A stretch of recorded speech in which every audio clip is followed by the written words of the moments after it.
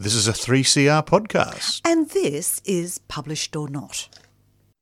I need to begin today's interview with the rejoinder: the views expressed in this discussion do not necessarily reflect those of the management. Now, that's just a safety measure, as I discuss with Tosh Greenslade his book, The ScoMo Diaries. So, Tosh, welcome to 3CR. Thanks very much. Your book takes a rather biting look at our current Prime Minister, Scott Morrison, between the time he ascended to the top job and the 2019 election. But your book does raise the whole issue of the importance of satire in politics. How necessary is it to have a healthy satirical perspective on our politicians? I feel like we have reached a point in our society where people are sort of so rusted on and polarized and tribal in their political beliefs that satire doesn't really, no one's changing anyone's mind, basically. There's no one sitting in the middle going, oh, I'm not sure which side.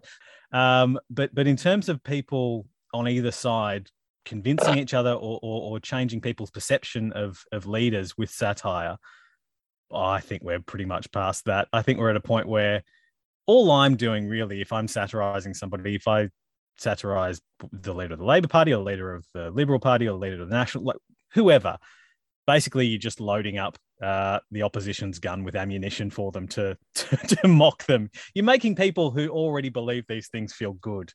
You're also exposing, though, the manipulative techniques of the political parties and leaders. So, for example, you do a lot on politics and advertising, and interestingly, Scott Morrison has an advertising background, but we can look at slogans. I'm listening, I'm hearing, I'm doing. And then you come up with a line, you allow the consumer to assign their own meaning. It's kind of true, though. You've got these meaningless phrases that they throw out there, but they are ambiguous enough that anybody, again, can make them mean whatever they want. It used to be that it was a battlefield of ideas. Like you would actually have to go out there and say, well, these are the things I believe, and these are the things I'll stand up for. Now it's just, oh, I'm in this team, so basically anything I do, you're going to vote for. And that is true of both sides, very much. I don't think that's a left or a right thing. There are, and if you, Twitter is the worst for it. If you want to see it in action, jump on Twitter and watch people defend things that they wouldn't normally agree with, or that they wouldn't agree with if the opposition was doing, just because their leader has done it. The person you vote for should be based on what you believe, not the other way around. And I think we've got it backwards now. Is that a criticism of the politics or of the constituents that are vacuous? Is politics vacuous, or are we as voters simply simple-minded? I think we're at a point where we've got what politicians want. Like we're in the ideal world for politicians right now. It's just a matter of who's got the most people on their side.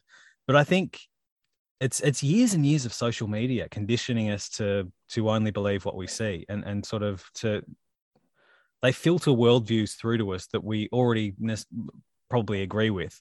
And take quite a lot of the rest of it out. And so if you're not exposed to it, it's like if you sit inside all day and it's a freezing cold day and you step outside, even wearing a jumper, you feel the cold that much more keenly than if you've been in the cold for a while, or if you've had a draft coming through your house. You're like, it's that shock of the change in temperature that you feel the most keenly. And so you start shivering. Whereas if you walked out in the cold in a t-shirt and you're out there for an hour, by the end of it, you're like, well, it's not so bad.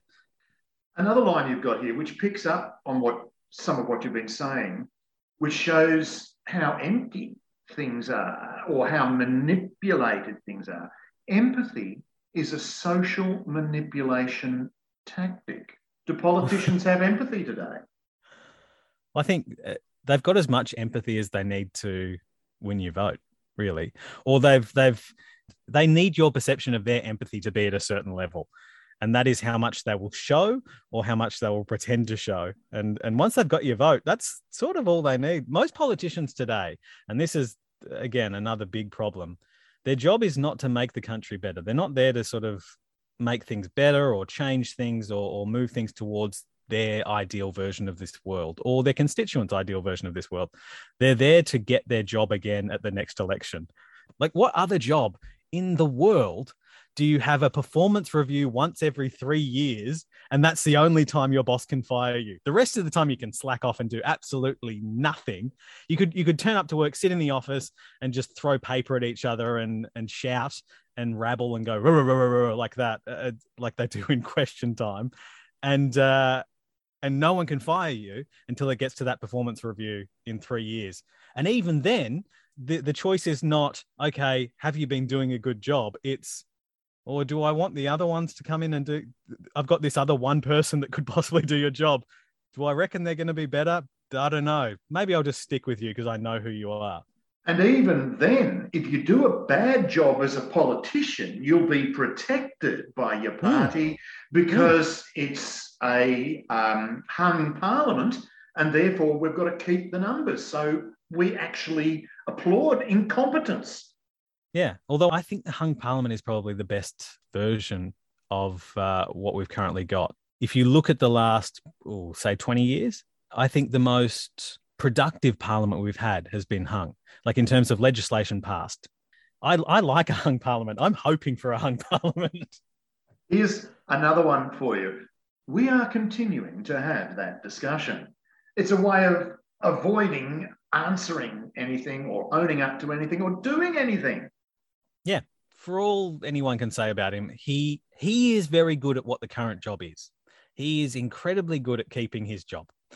So as soon as you take responsibility, that's when it's a scandal. But if you just ignore the completely and don't answer any questions on it, another scandal will come along soon enough and take the place in everybody's at the front of everybody's mind that the previous one held, and people forget about it and they move on. And that's the trick, I think, to keeping your job, is you just jump from thing to thing and just completely ignore it. You never say sorry. You never have to deal with it. You also touch on some interesting topics, the environment and things like that, but you have a lovely little slant here. Should we be teaching the history of coal? That's the other thing about this book. A lot of it is just me making jokes that entertain myself as well. half of it, as much as it is sort of a caricature of Scott Morrison, there's a worrying amount of me in there. the bit at the end where he's in Hawaii and he keeps taking all the bacon from the Bain Marie at the hotel. That's literally something I did as a child when I went on holiday with my parents. My parents had to tell me to take my plate back and put at least half of the bacon left back into the Bain Marie so the other people could have even one piece of it. And then I say that the Prime Minister did that. That's not fair to him, but it's funny. Also, the absurdities. The Opera House as a billboard or heritage monuments for advertising. I mean, politics is really frightening, according to your book, because it's all just image. The most worrying part about that, though, is that it's real. Like, that's not something I made up. That literally happened. That's the other thing. Even writing this book. So I wrote it in 2020. So even writing it in 2020 about the previous year and a half, I couldn't believe how much I'd forgotten. So things like them putting basically racing advertising on projecting it onto the side of the Opera House and people being outraged about that, and the Prime Minister coming out and saying, no, it's a great thing. It's a great idea. It's good. And so I probably exaggerated that a little bit and said that we could probably do it on more heritage listed sites, but it happened. We forget these things, which, it's extraordinary that there was a Department for Energy and the Environment previously. That's another one. It's absurd now when you think back. You could say that energy and environment do go together. But if you are running on a very pro-coal platform, I don't know if digging things out of the ground counts as environment.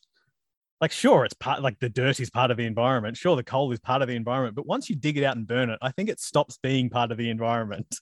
Much in the same way, I don't think if you cut down a tree, that tree is still part of the environment. It's not. It's a table. I love the one on politics in the digital age as well, the photoshopped shoes. I'd forgotten about these.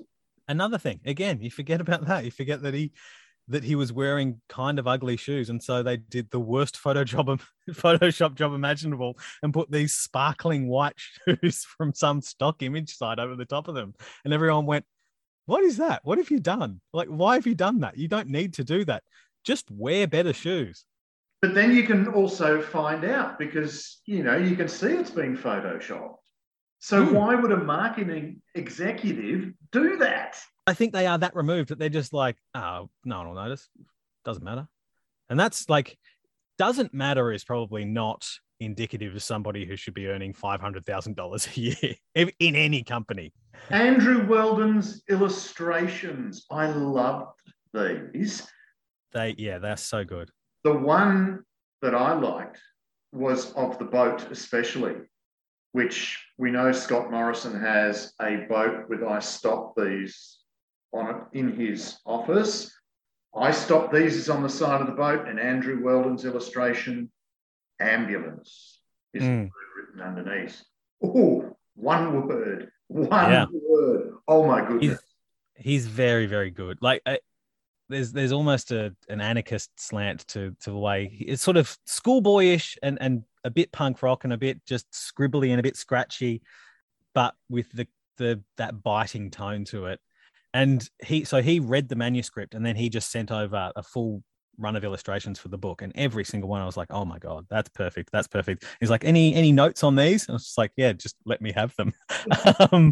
But he told me a story about having to draw Peter Dutton, and he said with Dutton he couldn't find any of the normal characteristics in a human face that he would exaggerate to make a caricature of. So he said it was almost impossible. What he's come up with is fantastic, and it really does look exactly like him. But he said that he's like that he didn't have a human face. I couldn't draw a caricature because he didn't have a face like a person. I think I need to remind the listener again that the views expressed in this discussion. But anyway, no. They don't necessarily reflect my views either. This is what Andrew has said to me. I'm just reporting what has been said. It's reportage. We are actually going to have to draw the interview to a close, unfortunately, because there's so much more we could talk about. But let's end on where the book ends. I don't think I'm giving anything away by going to I don't think it's necessarily a spoiler. Where you say nothing of note will happen in the next few years. I think it's February 2020 that the book ends. Yeah. And then, yes, the sequel would have been called Scovid-19, I think. But again, it's absolutely frightening in terms when you look at the notion of politicians looking at advertising and marketing themselves when you've got real life issues to address, and also preparing for the future rather than reacting to the future. So it's a rather frightening portent of the political framework that you're providing.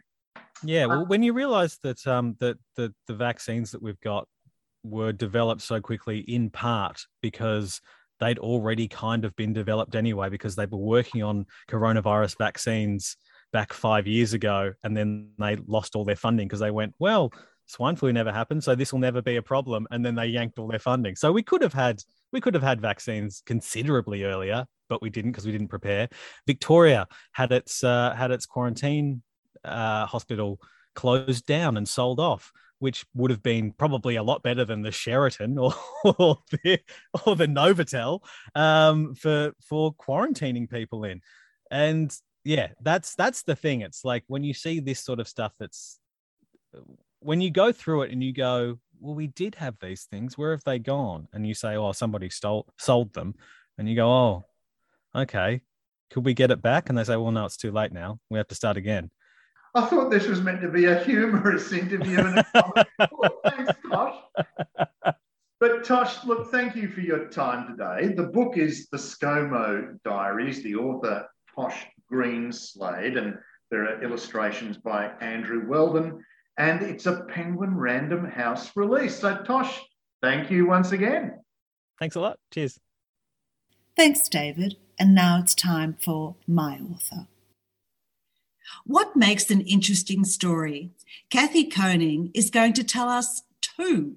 There is the topic of her book and how she published. Welcome, Kathy. Thanks, Jan. Health and wellness is something we often take for granted until we haven't got it. What was your diagnosis? I had acute myeloid leukemia. That's a blood cancer, and acute means if without treatment, you probably don't have long to live. And apparently there's no detection for this type of cancer. No, you can't just go into the doctor and say, give me a test for leukemia. But you can, of course, have your blood tested and you might find that the levels are not quite right. And that could give you some sort of indication. Well, and you do right, there's over 5,000 deaths in Australia every year from this type of cancer. From blood cancers in general.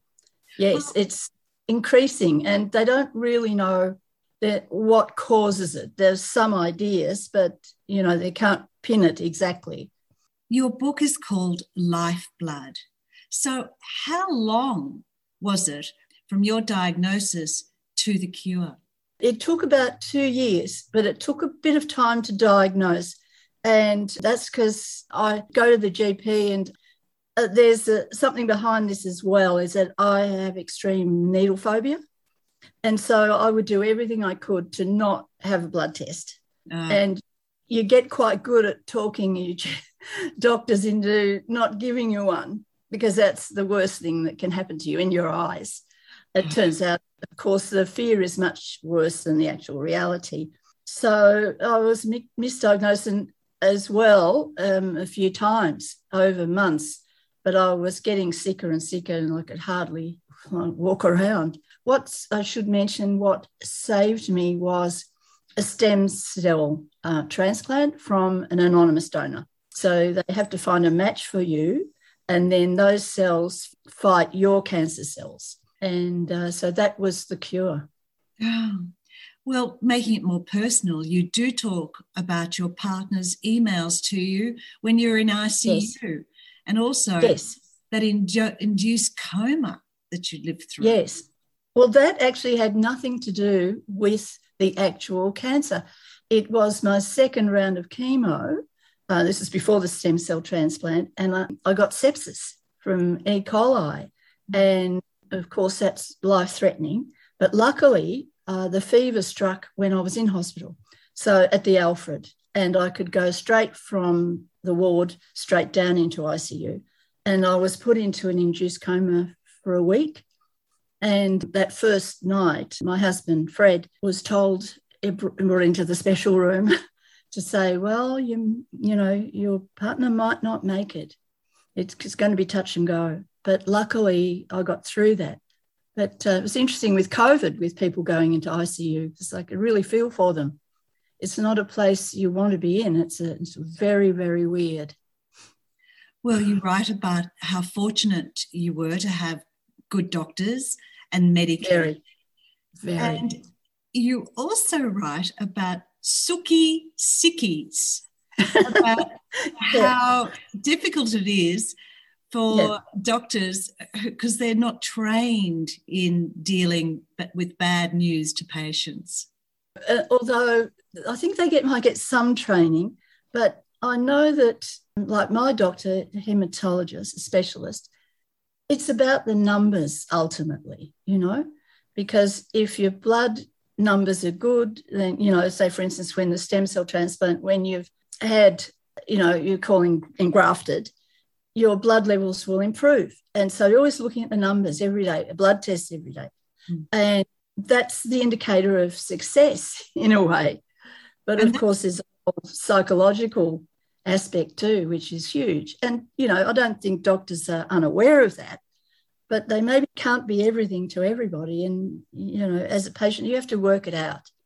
And in your book, Lifeblood, it's not just about the medical, it's also about yourself and how life experiences get in the way. You moved house twice, the personal grief of your mother's death, and my mother your died. marriage. Yeah, we've been together for 37 years. And then, so, we were always said, oh, we're not ready. And then I guess the sentiment sort of changes a bit. And so we thought, well, let's have a celebration. Let's celebrate the fact that we're all here. And this was before my mother died, thank goodness. So we got married and had a party. And it was great. Your book, Lifeblood, includes how you think it might be helpful to other patients. And you also write about the invaluable support that family and friends give. But you tell in your book how they can help also. Yes. And I do think, words from a friend, if you are dreading and dreaming about the future, you are missing what is here now. Yes. So in your book, Lifeblood, you describe the view outside your desk. So being a writer, did you diarise this living experience? No, because I became a writer after the cancer, during the recovery. I had done some jobs, like I was a publicist for a while, and I also ran a sustainable communities program, and that needed, reasonable writing skills. But I'd never written an article or a book, of course. The publishers weren't interested. And the way this book came to being has an interesting story in itself. How did Kathy Koning become a self-publisher? When I was recovering, there was a suitcase of memorabilia of my husband's great aunt, who was a performer, she was a soprano, in Sydney, called Dorothy Rudder. And it had all this superb material in there. But I found it, when I lifted the lid, it was like ghosts coming out in a weird way. I thought, oh, God, how am I going to deal with this? And I was very curious about putting it all together. But then when I had the time, I thought, come on, it's time to investigate the suitcase. And I did, and I put the whole thing together and found an incredible life inside there. And then the person who had sent the material over, Fred's cousin, sent me more material. And it became a sort of social history too of his family, because it had like World War I soldiers died, and Dorothy had a sensational divorce, which was very public in the 1920s. And she also performed in at Covent Garden Chorus until World War II broke out, and then she died at 47. So, but there was also the most exquisite photographs in there, shipboard menus. So I put that together, and I thought this is going to be too hard for any publisher to want to publish. It was like 300 photos, over 100,000 words. I thought, I'm going to just give this away for free. I've received so much. I've received my life through our medical system. And so I donated it to Theatre Heritage Australia for their website. And then when I made my own website, I've put it on there as well. And it's called Dainty Diva. So that got me into writing. And I thought, well, I'll write about my illness, and which I did. And then I thought, well, I'll try and find a publisher. I tried 9 times, and I'm about to turn 70. So I'm thinking, it takes so long to do that whole process, even just to write to a publisher and say, with a pitch. I thought, I haven't got time for this. And Fred said, well, why don't we self-publish? And I wasn't 100% convinced. And I thought, well, why not? So that's sort of how it came about, that I had professional help the whole way through this book. I had an editor, a book designer, self-publishing mentor, and also a book cover designer. And that made life much simpler. And, I didn't have to struggle to try and get it onto any of the platforms. It took more than one person to put a whole book together. Certainly, yes. So Kathy Koning has proved that self-publishing can happen. She has a number of books out there, but the one we spoke most about was Lifeblood. You've got a very good website too. So if anybody's interested in finding Kathy's books, they're via her website, Kathy Koning Writer, and also via Amazon. Thanks, Kathy. Oh, thank you so much, Jan. It's been great to speak with you. You've just been listening to Published or Not on 3CR. You've been listening to a 3CR podcast produced in the studios of independent community radio station 3CR in Melbourne, Australia. For more information, go to allthews.3cr.org.au.